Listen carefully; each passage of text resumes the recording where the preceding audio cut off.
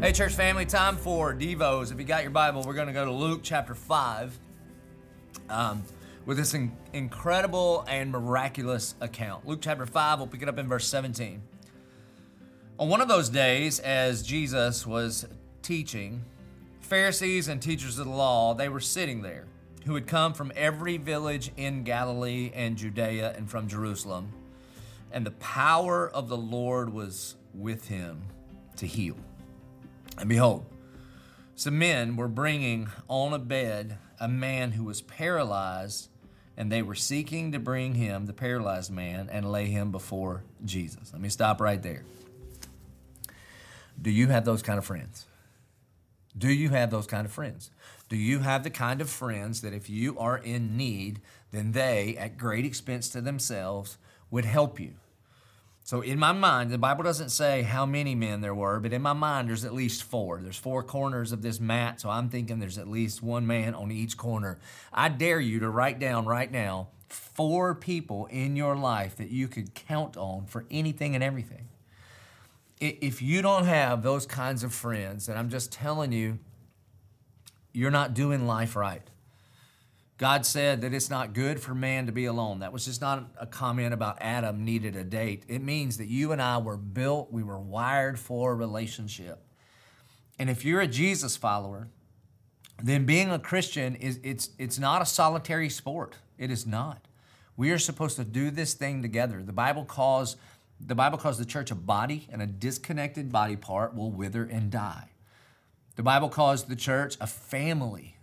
And so that means that you and I, we're brothers and sisters, and then you need to be connected in the family.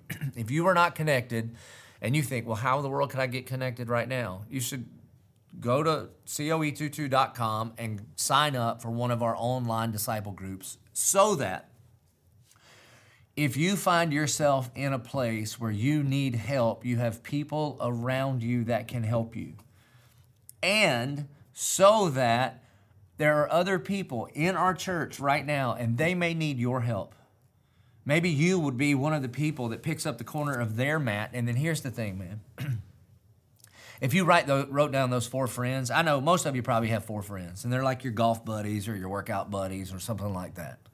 And if you needed a ride or if you needed some money, maybe they would give you a ride or some money. But the key with these friends is these friends love the paralytic man enough to pick him up and take him to Jesus. That's the kind of friends I'm talking about. I'm not just talking about somebody you can bum a ride from. I mean, do you have at least 4 people in your life that if you were down and out, they would pick you up and take you to Jesus? This is the kind of friends that this man has. So again, and behold, some men were bringing on a bed a man who was paralyzed, and they were seeking to bring him in and lay him before Jesus. But finding no way to bring him in because of the crowd, they went up on the roof and they let him down with his bed through the tiles in the midst before Jesus. So here's what's going on. Jesus is teaching in this house. There's so many people gathered around because of the miraculous signs that Jesus has been doing in the first few chapters of the book of Luke that there is no place in the house. And again, Jesus is teaching, so probably what was happening is the rabbi would sit and everybody would stand and crowd around the teaching rabbi. And it was the people that were already in that were keeping the people out that really needed to be in. Let me say that again. It was the people that were on the inside, that were already in, that were keeping people out on the outside that most needed to be in. By the way, at the Church of 1122, this is a big, big reason we are expanding San Pablo. It's a big reason we are launching new campuses. It's a big reason that we're putting all of our services online. Because God forbid those of us that already have a seat on the inside would be preventing people on the outside from getting in to see Jesus. Isn't the whole point of being a disciple of Jesus, as we are molded and shaped to be more like him, to go find people that don't know him yet and to do whatever it takes to get them to Jesus? And so these men, when they get there, it's crowded, and they think this crowd's not going to stop me. And so they go up on the roof and they begin to tear the roof apart. The way a first century roof was made, it was basically layers of, they call it tiles, but it's sort of just like mud, stacked on mud with some leaves and branches and then more mud. And so they're digging through and they're digging through. And again, at great expense to the homeowner. See, listen, if you're on the inside and you know Jesus, you should be willing to pay whatever price it takes to get those on the outside, on the inside, to be with Jesus.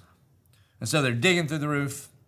Verse 20, and when Jesus saw their faith, he said, man, your sins are forgiven. There's a lot here in this verse.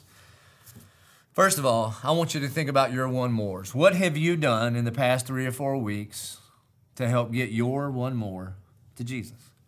Maybe this is just a reminder to be praying for your one more. Be praying for that person that God has placed in your life, that you would be willing to be used by God to get that person to Jesus. May I remind you to pray for that person. May I remind you to share your faith with that person.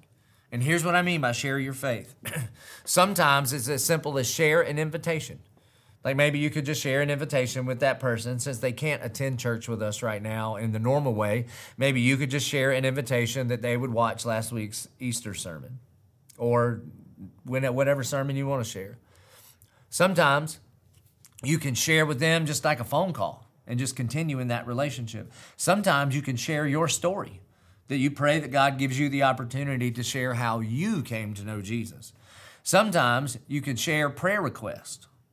Like one of the best ways to love the one mores that God has placed in your life is simply ask them this question: how can I be praying for you? And maybe they don't want to talk about Jesus right now, but the thing that I've seen happen over and over and over is this, is the person that you have been praying for and you have been sharing your faith, or maybe you've shared the gospel, there will come a day where they find themselves on the mat and you will be that person that is toting one of the corners. And oftentimes when it seems like their whole world falls apart, do you know who they run to? They run to the person that they know talks to God on their behalf. That's you. And so, here's what's crazy. If you look at what it says in verse 20, and when Jesus saw their faith, so here's Jesus teaching, there's a hole in the roof, and it doesn't say when Jesus sees the faith of the man on the mat. It says when he sees their faith. Did you ever consider that your faith can impact the eternal trajectory of one of your friends? So would you pray with that kind of faith? And so when he sees their faith, here's what he says: man, your sins are forgiven you. Let's be honest, I don't think that's what they were looking for. They weren't looking for their sins to be forgiven. They were looking for this man's legs to be healed. I hope you know that God gives us what we need and not always what we want. Tim Keller says, when he in response to unanswered prayer, he says that God answers our prayers the exact same way we would answer our prayers if we knew all that God knew. And so God looks at this man, and he has an eternal condition of sin that separates him from God, and he has a temporary condition that his legs won't work. And so what God does is God immediately goes to the most important, to what he really needs, and he handles his eternal condition first. He says, man, your sins are forgiven. And the scribes and the Pharisees, they began to question, saying, who is this who speaks blasphemies? Who can forgive sin but God alone? Here's the thing, that the scribes and the Pharisees, they're absolutely right. Pharisees, you're right. Who can forgive sin but God alone? Correct. And the crazy thing is that these religious people were so wrapped up in their own religiosity that they were 5 feet away from the Son of God and they couldn't even recognize him. They could smell the breath of God and they didn't recognize him.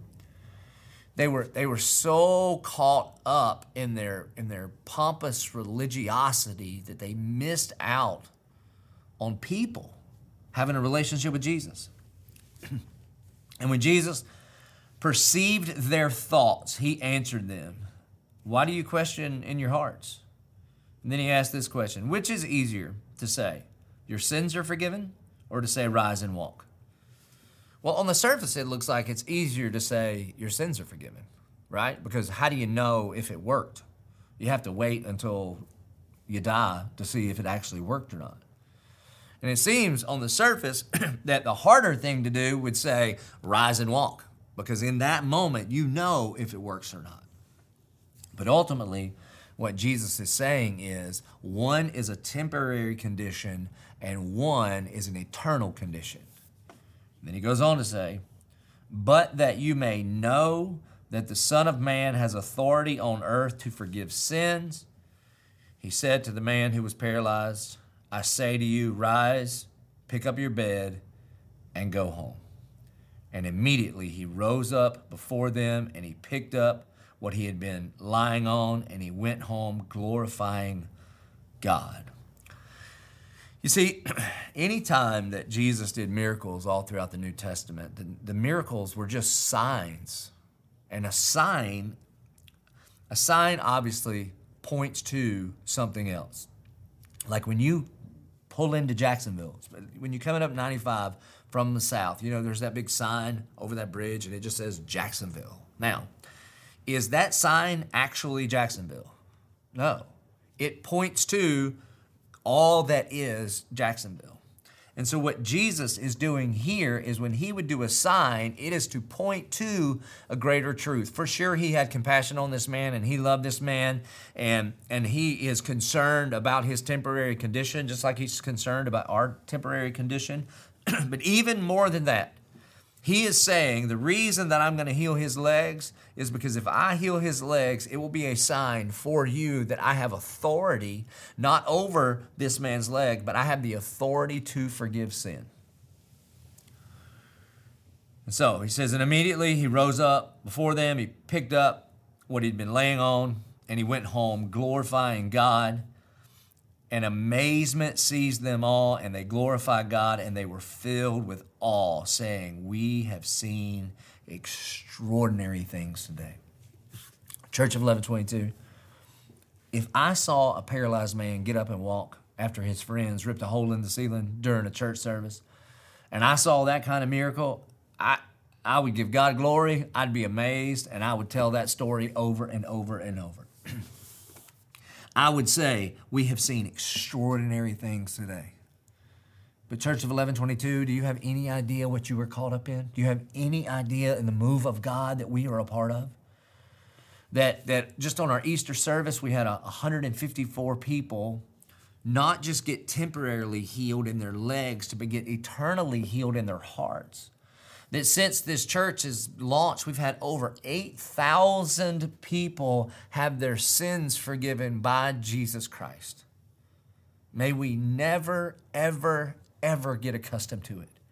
If we have to tear the roof off of every building that we own so that we can lower in more people and more people and more people to be able to see Jesus so that their sins can be forgiven, may we never tire in bringing our friends to Jesus.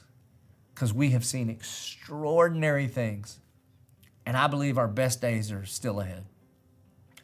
Church, I want you to be praying for your one more. I have this sense that our society right now is getting hungry and hungrier and hungrier for spiritual truth. I really believe that once we are able to assemble again and gather together, we will continue to worship online. That will be a thing that we offer for folks that, for whatever reason, can't come into one of our buildings right now. But I believe it's going to be very similar to right after 9/11, when almost everybody in the country said, we need to go to church.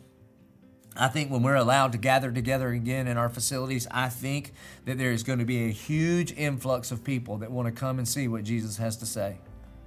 Church of 1122, may we be ready. May we be tearing off the roofs. May we be making room. May we be carrying our friends to Jesus. May we be carrying them to Him in prayer right now so that we can continue to see the extraordinary things that God has done, namely the forgiveness of our sin. Church, way to go. Way to go, not being the kind of church that's satisfied once the room is full. But thank you for reaching out to the one mores in your life and allowing God to use you to bring them to Him. Let me pray for you. Our good and gracious Heavenly Father, Lord, would you just remind us once again of how important relationships are? And God, would you just bring to our heart and our mind once again that person that we know in our lives, and they need us. They need you. But in their lives, maybe we're the only ones that know you. So God, would you use us to draw them to you? God, would you give us the confidence right now? Would you give us the compassion to share our faith, to share an invitation to watch the service online, to share a message with them, to share our story, to share prayer requests, to share a phone call? And God, we pray. We pray for that moment where they see you eyeball to eyeball. And God, we're honored and humbled that you might use ordinary people like us. But God, we look forward to that day when you look deep into their soul and forgive their sin by the gospel of Jesus Christ. And God, we give you glory for that. We pray it in Jesus' name.